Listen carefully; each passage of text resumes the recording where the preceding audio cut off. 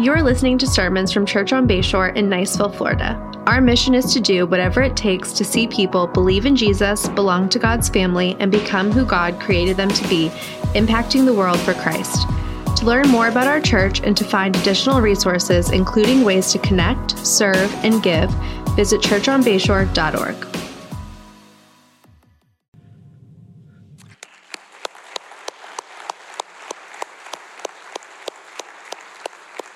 Well, we rejoice with Ray and what God is doing in his life, and we are so excited for his baptism in the 11 o'clock gathering today. And speaking of celebration, I just want to say thank you to those who are part of our Serve Day yesterday. A lot of good things happening, packing over 20,000 meals, praying for people in our community, able to serve organizations in our community, and 4 people gave their life to Christ yesterday as a result of what we're doing. So praise God for that. And I want to encourage you to join us tonight for Niceville Strong if you're able at 6 o'clock at the Niceville High School Auditorium.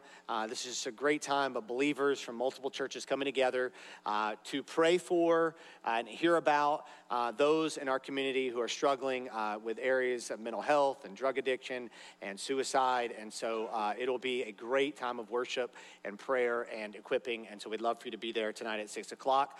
If you're visiting with us this morning or perhaps watching online for the first time, we're so glad that you are here with us.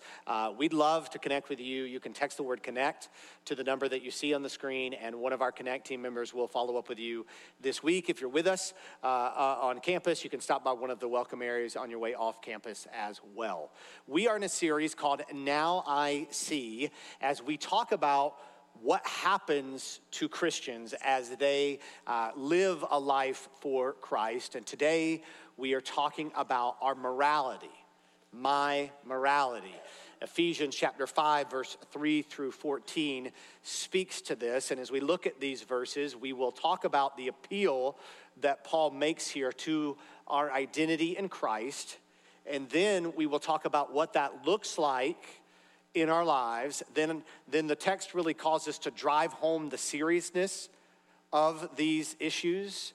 And we'll conclude by talking about what Christians should do in light of these things. So we'll begin by reading Ephesians chapter 5, verse 3 through 14. The Apostle Paul writes, "But sexual immorality and all impurity or covetousness must not even be named among you as is proper among saints.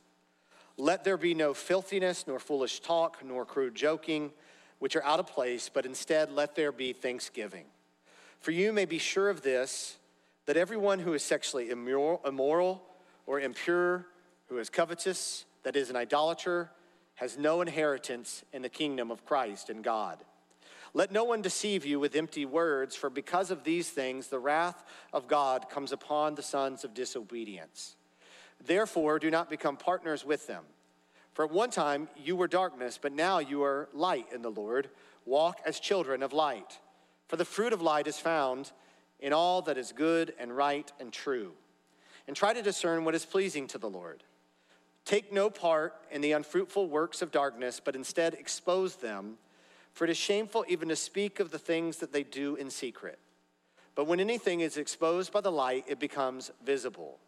For anything that becomes visible is light. Therefore it says, awake, O sleeper, and arise from the dead, and Christ will shine on you." God, I pray that you would speak through me, that you would help our hearts to be receptive to your word. And God, that you would increase, that we would decrease, and that you would get glory as a result of our time in your word this morning. I pray this in Jesus' name, amen.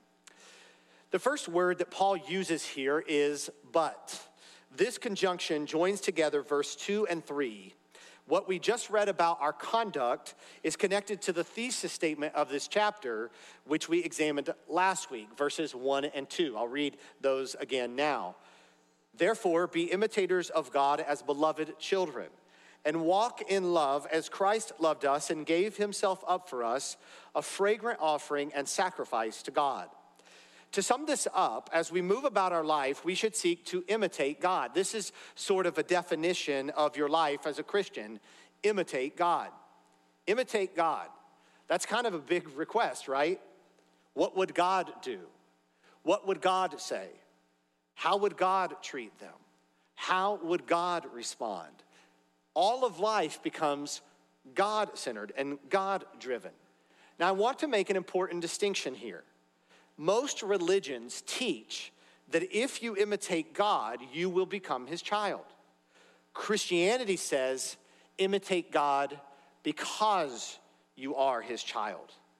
All of the do's and don'ts that we are going to talk about today and next week, or that we ever talk about for that matter, come out of this. You see, and it's important that you understand this, Christianity is a response to the favor of God, not a recipe for it. Christianity is a response to the favor of God, not a recipe for it. Christianity is realizing the gift of grace in Christ and believing upon that gift of grace and living our life in light of that gift of grace. If you jump ahead to verse 8 in this chapter, you see Paul appealing to this as the basis for our morality. Verse 8, for at one time you were darkness, but now you are light in the Lord. Walk as children of light. Here, Paul uses the imagery of darkness and light that is found throughout the Bible. Darkness symbolizing the realm of sin and its power, and light representing God's will and Jesus coming into this world. John 8, verse 12, perhaps being the clearest articulation of this. It says, and Jesus spoke to them, saying, I am the light of the world. Whoever follows me will not walk in darkness, but will have the light of life. Now, notice what Paul doesn't say in Ephesians chapter 5, verse 8. He doesn't say, you once walked in the darkness, now you walk in the light.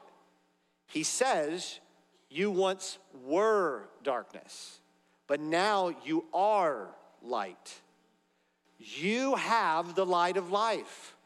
Walk in that, Christian. Walk as children of the light, not out of obligation or expectation of blessing. Walk because you are in the light. Look at verse 9. For the fruit of light is found in all that is good and right and true. Good, simplified, is being good to people, being concerned with what is good for them. Right means righteousness. Righteousness is being concerned with what God wants. Righteousness for a Christian is our position secured by the gift of Jesus and our direction, living for God because of where we stand with Jesus.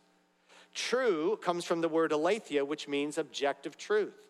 The truth is what you seek, model, and what you proclaim. The fruit of light is found in all that is good and true and right. Verse 10, and try to discern what is pleasing to the Lord. Discern means test or examine what is pleasing to the Lord. This is language of intentionality. This is language of growth. Pleasing or acceptable is servant language. This is the Christian life, to be a servant of God.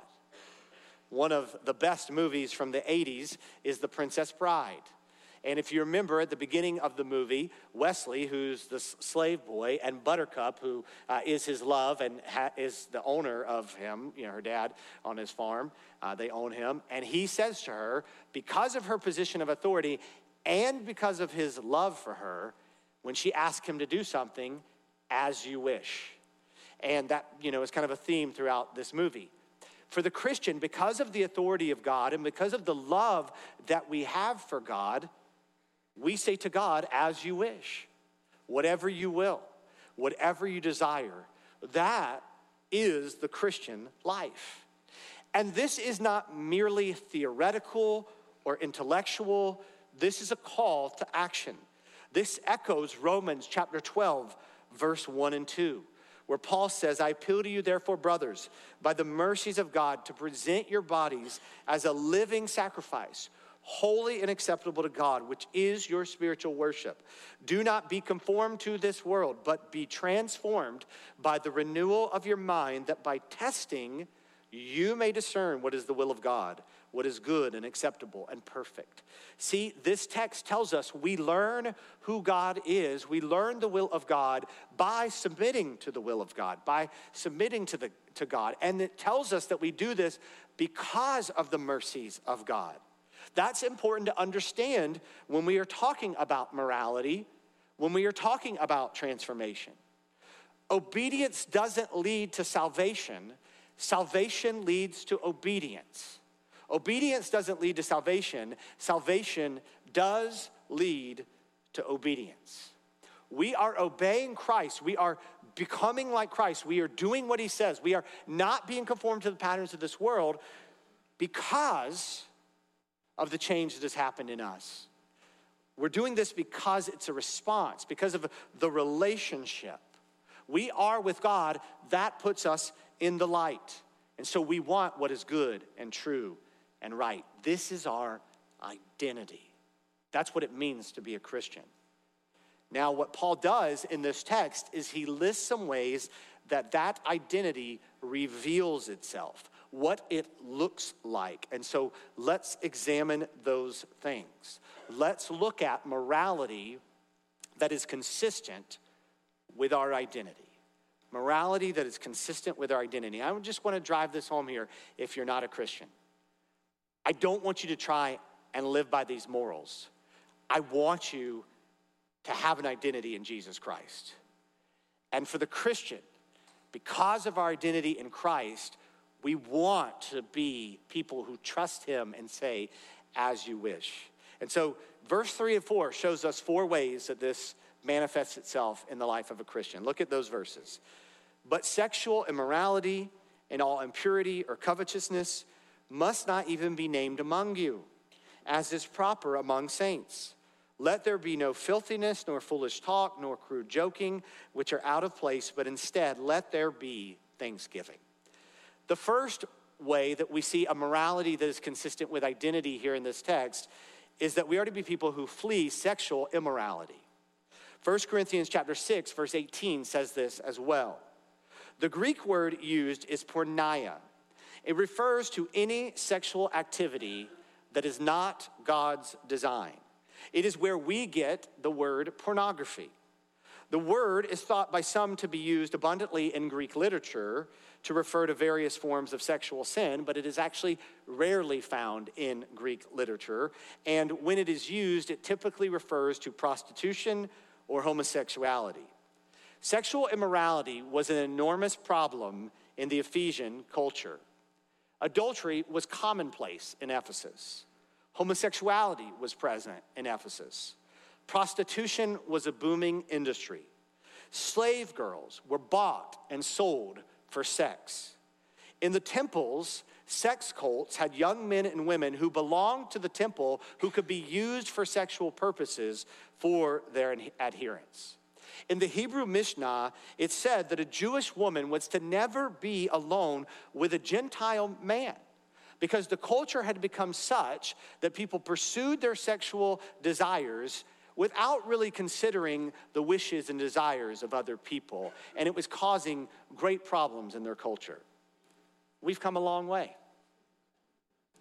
We live in a culture that even in my lifetime has become more and more rapidly focused on whatever it is you desire to do should be justified for you. It moved from what happens in the bedroom stays in the bedroom to here is who I am and you better accept my sexual preferences and my sexual indulgences. We are in a culture that is sexually immoral. But like today, people in Ephesus were giving their life to Jesus Christ. They were getting saved out of that. However, they were bringing some of their culture into the church community, and it was infiltrating the behaviors and practices of Christians contrary to what God had called us to. Now, in our Southern conservative culture, I don't think we can fully grasp that sexual immorality would begin to become rampant in a church, but it would kind of be like if somebody were a heavy drinker and partier, they became a Christian, and that was just a part of their lifestyle and their social, activity, and then they began to kind of say, hey, this is fun, and bring other Christians into it. Or if somebody was a gossip and talked about others all the time, and they became a Christian, and so then when they joined the church, they kind of brought others into that. We're Baptists, so unfortunately what happens sometimes is new Christians come to our church and we teach them to gossip. That's backwards. But anyway, 1 Corinthians chapter 6, verse 18 says, sexual sin is a sin against your own body. This might be contrary to what you've been taught, but all sin is not equal. All sin is equal in the sense that it therefore disqualifies us from holiness and means that we fall short of the glory of God. But all sin is not equal in terms of its consequences and its effect. And the Bible tells us that sexual sin causes us to sin against our own body. It affects our minds. There are all kinds of temptations to indulge in sexual immorality today. Paul is trying to put a stop at that in his writing, in Ephesus and today. Now, I've heard some people be like, well, what does that phrase mean in the Greek? You don't need to know what it means in the Greek to know you need to stop. I've had some single people ask me, okay, well, how far is too far? It's exactly how far you are thinking about going if you are asking that question. You really need to see this. Sexual sin has a damaging effect on your mind and your body, and you need to flee from it, not flirt with it. Paul also says, and all impurity. That word means moral uncleanness. It's usually associated with sexual sins in the New Testament, but he does say all impurity, so he's not referring to only sexual sin, but more general immorality. In Ephesians chapter 4, verse 17, verse through 19, Paul wrote, you must no longer walk as the Gentiles do in the futility of their minds.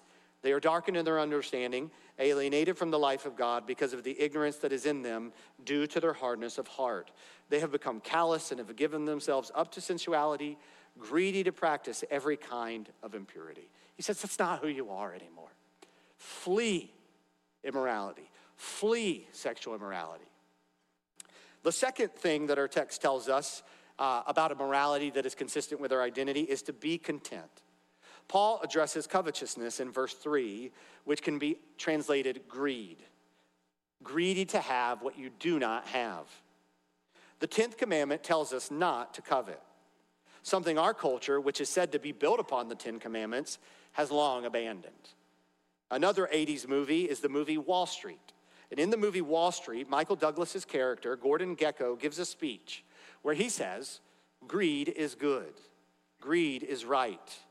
Greed works. Greed clarifies and cuts through and captures the essence of the evolutionary spirit, and ultimately, that it will save the USA. Mr. Gekko is wrong. Greed is not good for him. It is not good for his company. It is not good for the USA.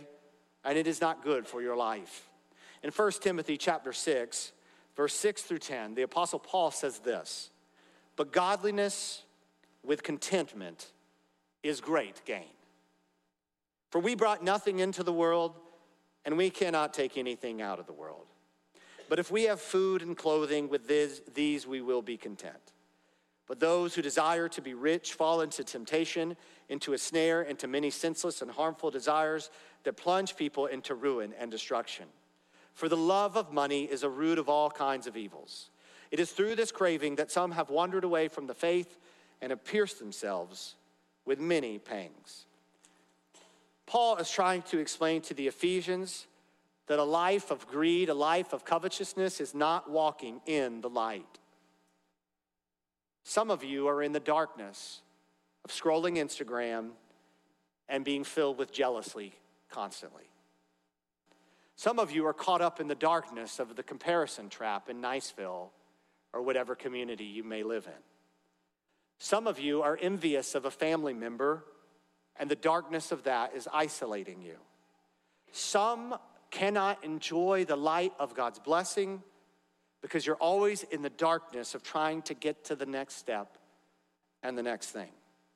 I first heard this quote from Oswald Chambers: "Money is a wonderful servant, but a terrible master." God uses money to impact his kingdom. God uses money for us to provide for our family and to give opportunities to us and to others. But if we are consumed by money and the things that it will bring, it will lead us to darkness. Paul says in our text that sexual immorality and impurity and covetousness must not even be named among you, as is proper among saints. You should avoid these things so much that it is not even a question whether or not you are walking in them. Now, before I make the third point here about our morality that is consistent with our identity, let's read verse 4 again. It says, let there be no filthiness, nor foolish talk, nor crude joking, which are out of place, but instead let there be thanksgiving. This is the only use of this word, filthiness, in the New Testament. It means, in the Greek, shamefulness or obscenity. And it is connected to foolish talk and crude joking here. Both of these phrases are only found here in the New Testament, and they seem to indicate a vulgar sense of humor. Vulgar related to sexual immorality. What Paul is talking about here is not bathroom humor. He's talking about bedroom humor. He's talking about humor that is of a sexual nature, that objectifies people, and that reveals intimacy that should only be kept in the bedroom. Commentator Howard Hayner says, like anger, humor is to be controlled. My third point is to be funny and do not sin. We're told to be angry and do not sin, and I believe we need to be funny and not sin. Now, there's some debate among this, especially amongst my children, but I think I'm pretty funny. That wasn't supposed to be funny. Some of you are funny. Some of you got some work to do. We'll help you with your timing, and we're hopeful that you'll get it together. Humor is a gift from God. Humor is a medicine. Humor is edifying. Humor connects people. But we can't let that gift become a weapon. Just a few quick thoughts. I think we need to ask ourselves, is my joke at someone's expense? Am I saying this joke because I really want to tear someone down? Or because I don't care if I tear them down because of the effect that I get from telling the joke? Now, with that being said, there are certain personalities that don't like joking. And then you have the other group, I would include myself in this group, that enjoys joking. Now, the ones who don't like joking are probably a little bothered already right now in what I'm saying. And those of us who are in the group that I'm in that like to make jokes, I would just say this to those who don't, like, we're right a little bit that you probably need to lighten up and not take yourself so seriously. But to those that do like to make jokes, I have to say this. We're called to consider others more significant than ourselves. And so we do need to curb our personality for those individuals. We all should always be looking, how can I serve the other person? And deny myself if needed. Another question I would ask is my joke really a dig? Is it really my passive-aggressive way of saying what I should have had the courage to say directly? Am I holding resentment and things, and so I make these jokes to really ultimately allow that to come out? Another thing I would say, and this is a quote from Buddy Rydell in the movie Anger Management, sarcasm is anger's ugly cousin. People have told me and said about themselves that they have the spiritual gift of sarcasm. Now, I haven't studied all of the scriptures in depth, but I haven't found that spiritual gift yet in the Bible. We must guard ourselves that our sarcasm isn't really a mask for us tearing others down. I would also ask the question, is my humor self-centered? And specifically, I ask that in light of timing. Because people have ruined serious moments with jokes that bring the attention on themselves. I think in some serious moments, humor can bring levity and is needed and is medicine, as I said, but sometimes it takes the attention off of God and what he's doing in that moment and what people are going through. And it's not respectful to others, and it's just a way of bringing the spotlight back onto ourselves. The most important question I would ask, because I believe it's the fullness of what Paul's getting to here, is my joke putting sexual thoughts in someone's mind? If you think your humor is a talent, then like any other talent, practice it, refine it, and be held accountable for it. I will write a master class on it for you all very soon. Again, not funny. All right. Lastly here, morality that is consistent with identity. Count your blessings. Paul says, but instead, let there be thanksgiving. Pay attention to the contrast Paul makes here between coveting and using our mouth to bring others down and exalt ourselves, to using our mouth to thank God. As the hymn says, count your blessings, name them one by one. Count your blessings, see what God hath done. Thanksgiving can be directly translated Eucharista, the giving of thanks, where we get the idea of the Eucharist, the cup of Jesus Christ from. See, the idea here is that we should be counting our blessings because the ultimate reason that we consider ourselves blessed and have gratitude is because of who Jesus is and what he has done for us, symbolized in the Lord's Supper. Jesus said, out of the abundance of the heart, the mouth speaks. And so if we are thankful for God, that will abound out of our mouths. Paul illustrates here walking as children of light. Remember, we are to walk as children of light, not out of obligation or expectation of blessing. We walk because we are now in the light. The fruit of light is found in all that is good and right and true. And what Paul says in verse 5 really gives us the implications of how serious we ought to consider these things. Verse 5, for you may be sure of this, that everyone who is sexually immoral or impure or who is covetous, that is an idolater, has no inheritance in the kingdom of God, of Christ and God. That should grab your attention. Here he talks about the one who is mentioned in verse 3, the sexually immoral, the impure, and the covetous. And he references how a coveter is an idolater, someone who worships something in the place of God. The relative pronoun refers only to greed and not to the preceding vices. I think Paul writes this way because he needs to clarify how this is evil. You see, covetousness leads to something being the center of your life, and it affects everything else in your life. I coach rec teams and currently coaching flag football. And my younger team, we had practice this week, and the coaches asked them, hey, what is your goal for this season? And, of course, it's have fun and, get better and all those things. But ultimately, the team feels like they can win it all. And so if your goal is to win the championship, then that means you're going to have to make some sacrifices. Like, we probably can't goof around as much in practice. And we're going to have to do some of these drills and some of these, instead of these things that you might just find to be more fun because they're going to make you better. And so we have to revolve around that goal. In our lives, whatever it is that is the goal of our life, other things revolve around that. And we therefore have to sacrifice things for that goal.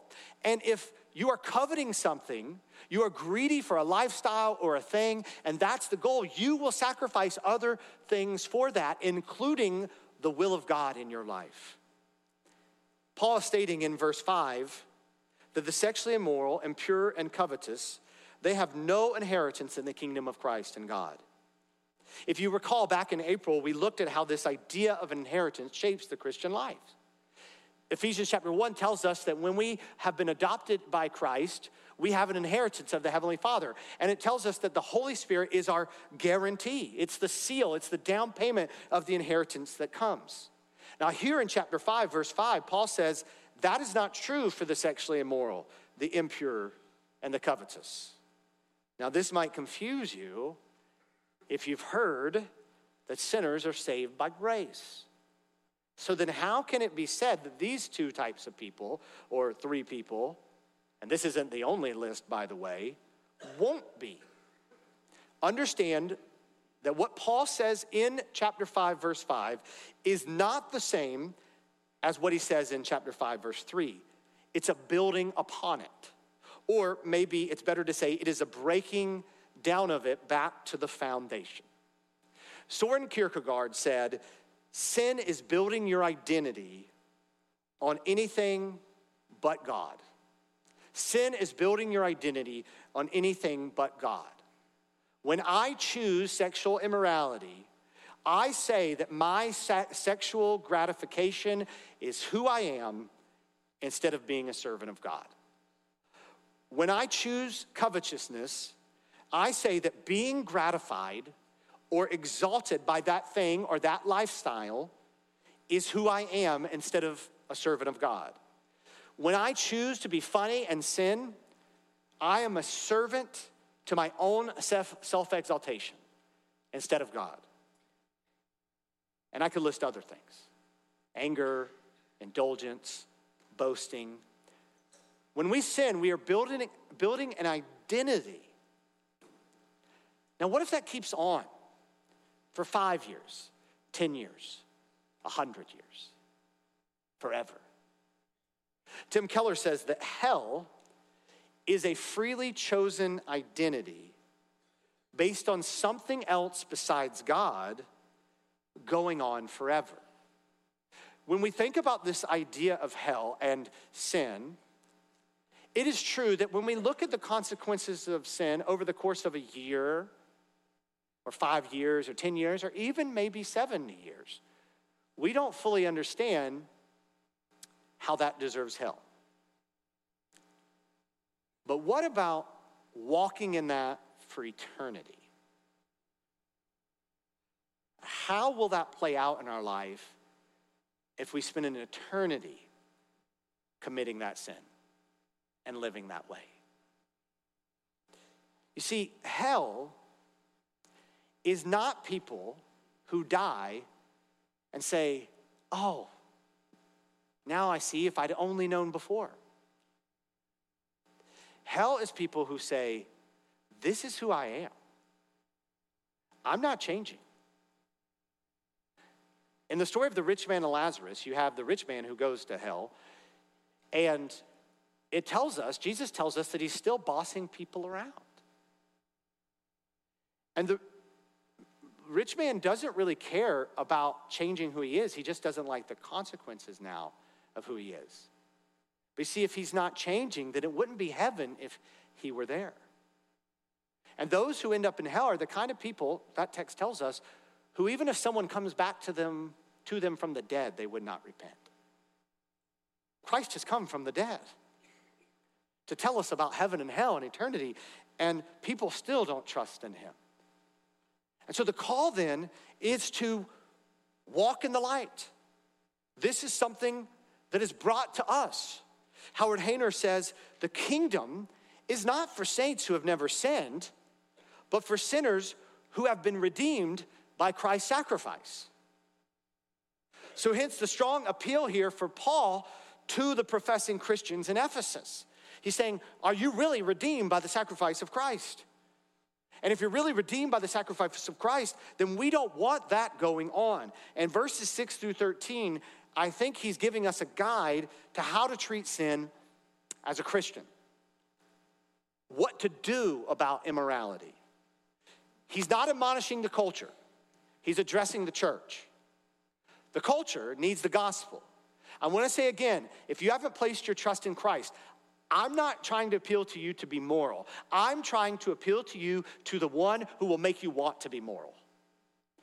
For Christians, though, we love Jesus. We know who he is. And these are warnings here to believers. And so here's what to do about morality. Number one, and I got to go quickly through these. Don't be deceived by empty words. Don't be deceived by empty words. Verse 6, let no one deceive you with empty words. For because of, I'm very creative in my points. For because of these things, the wrath of God comes upon the sons of disobedience. So people are going to try and deceive you into this, to ignore the wrath of God that is coming upon the sons of disobedience, and to tell you, just follow your heart. Do whatever makes you happy. Or God loves you no matter what. All meaning, who cares what God thinks? When God's word says living like this is dangerous. Disobedience is also translated unbelief. Now let me be clear about something here. You can read the Bible and still be disobedient. Don't mistake hearing the word for actually being a doer of the word.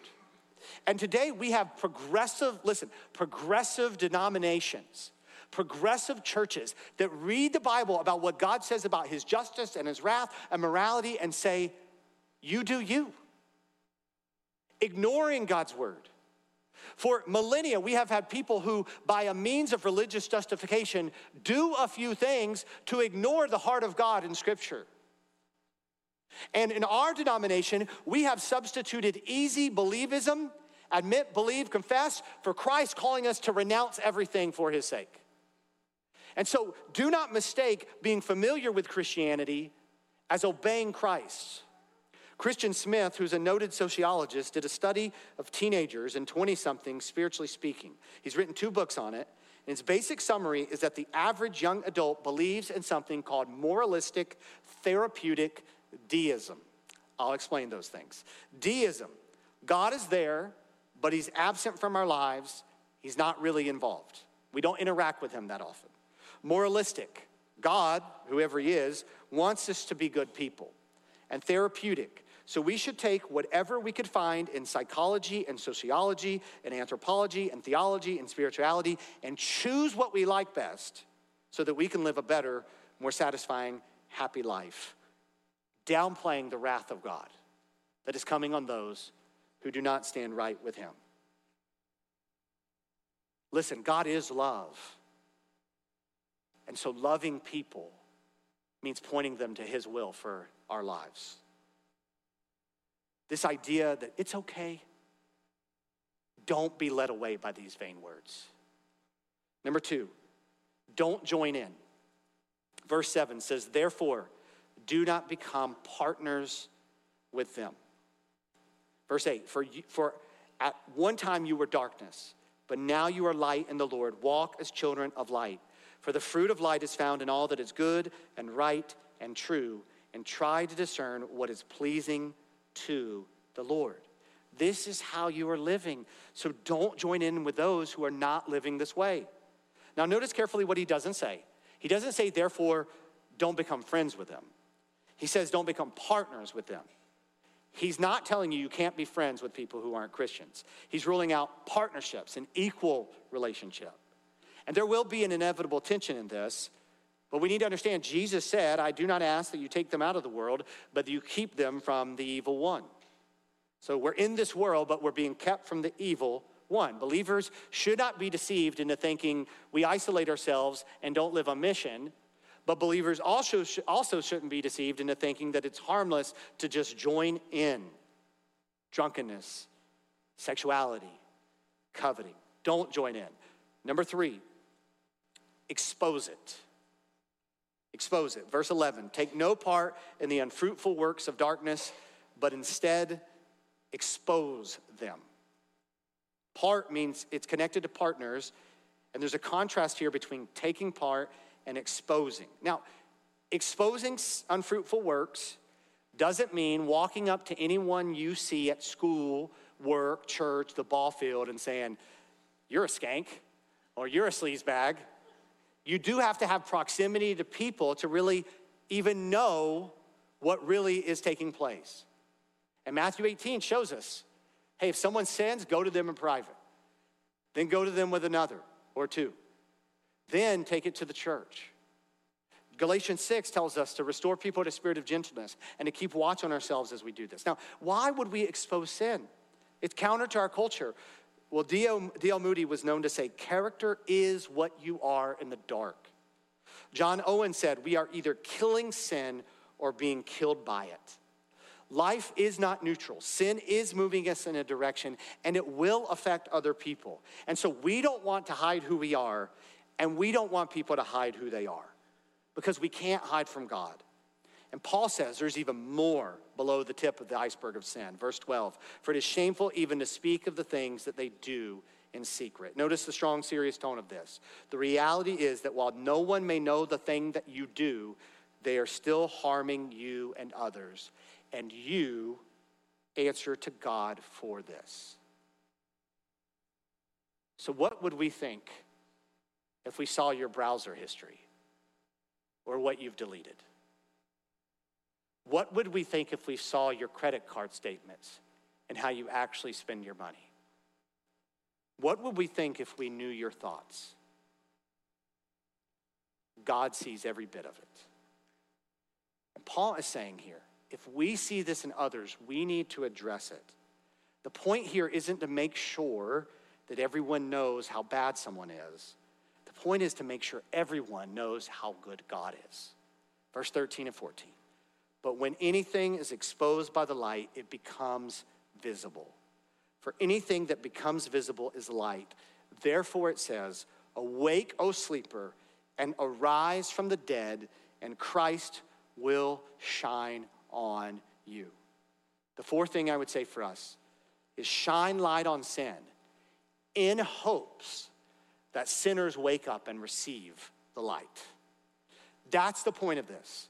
Shine light on sin in hopes that sinners wake up and receive the light. Talk about it in groups, preach about it, and build relationships where we get into the specifics of it, because we want people to be brought into the light. I don't know about you, but I usually wake up pretty early in the morning before the sun is up. And there's been occasional times in my life where I slept too late and the sun begins to shine through the window, and man, it wakes me up. If somebody turns the lights on in my room, it wakes me up. Here's my point to us today. Wake up. Wake up. Some of you have been hitting the snooze button and having the light shine in your face over and over. Maybe empty words have deceived you. Maybe it's just your pursuit of sexual immorality. Maybe it's the things you covet and are greedy for. Maybe it's your desire to exalt yourself, but you might be dying. This might be a matter of life and death, physically possibly, but spiritually certainly. And Christ, the light of the world, has come to us and says, I am the way, and I am the truth, and I am the life. You want to know your way? You want to know what's true? You want to experience life? It's here for you. He's not saying clean up and follow me. He's saying follow me and I will clean you up, and I will invite you into a life that is my will for you, and it is good. And you will say, I thought I was awake, I thought I saw, but I once was blind and now I see. That is the invitation for you today. And Christians, Jesus says, we are the light of the world, and the light shines through us. And we are to live a life in a way that reflects the light of Jesus, exposing sin and helping others to see the goodness of who he is. He's called you to that. Walk in that in Jesus' name. Let's pray together. God, I thank you for your word. I thank you for how real it is, how much it pierces us, convicts us, and encourages us to walk with you. God, I pray today that if there's someone who's building an identity on something other than you, and they're sacrificing their family, they're sacrificing their health, they're sacrificing so many things, I pray that they would wake up. And God, I pray that the light of the glory of Jesus would shine so brightly that they open their eyes and see. And God, help us as Christians to walk in that light, not to be deceived by empty words or join in with others, but to shine light on sin, to the way we live our lives so that the light would become brighter in this world and in this community and in this church and in our homes. In Jesus' name I pray these things. Amen.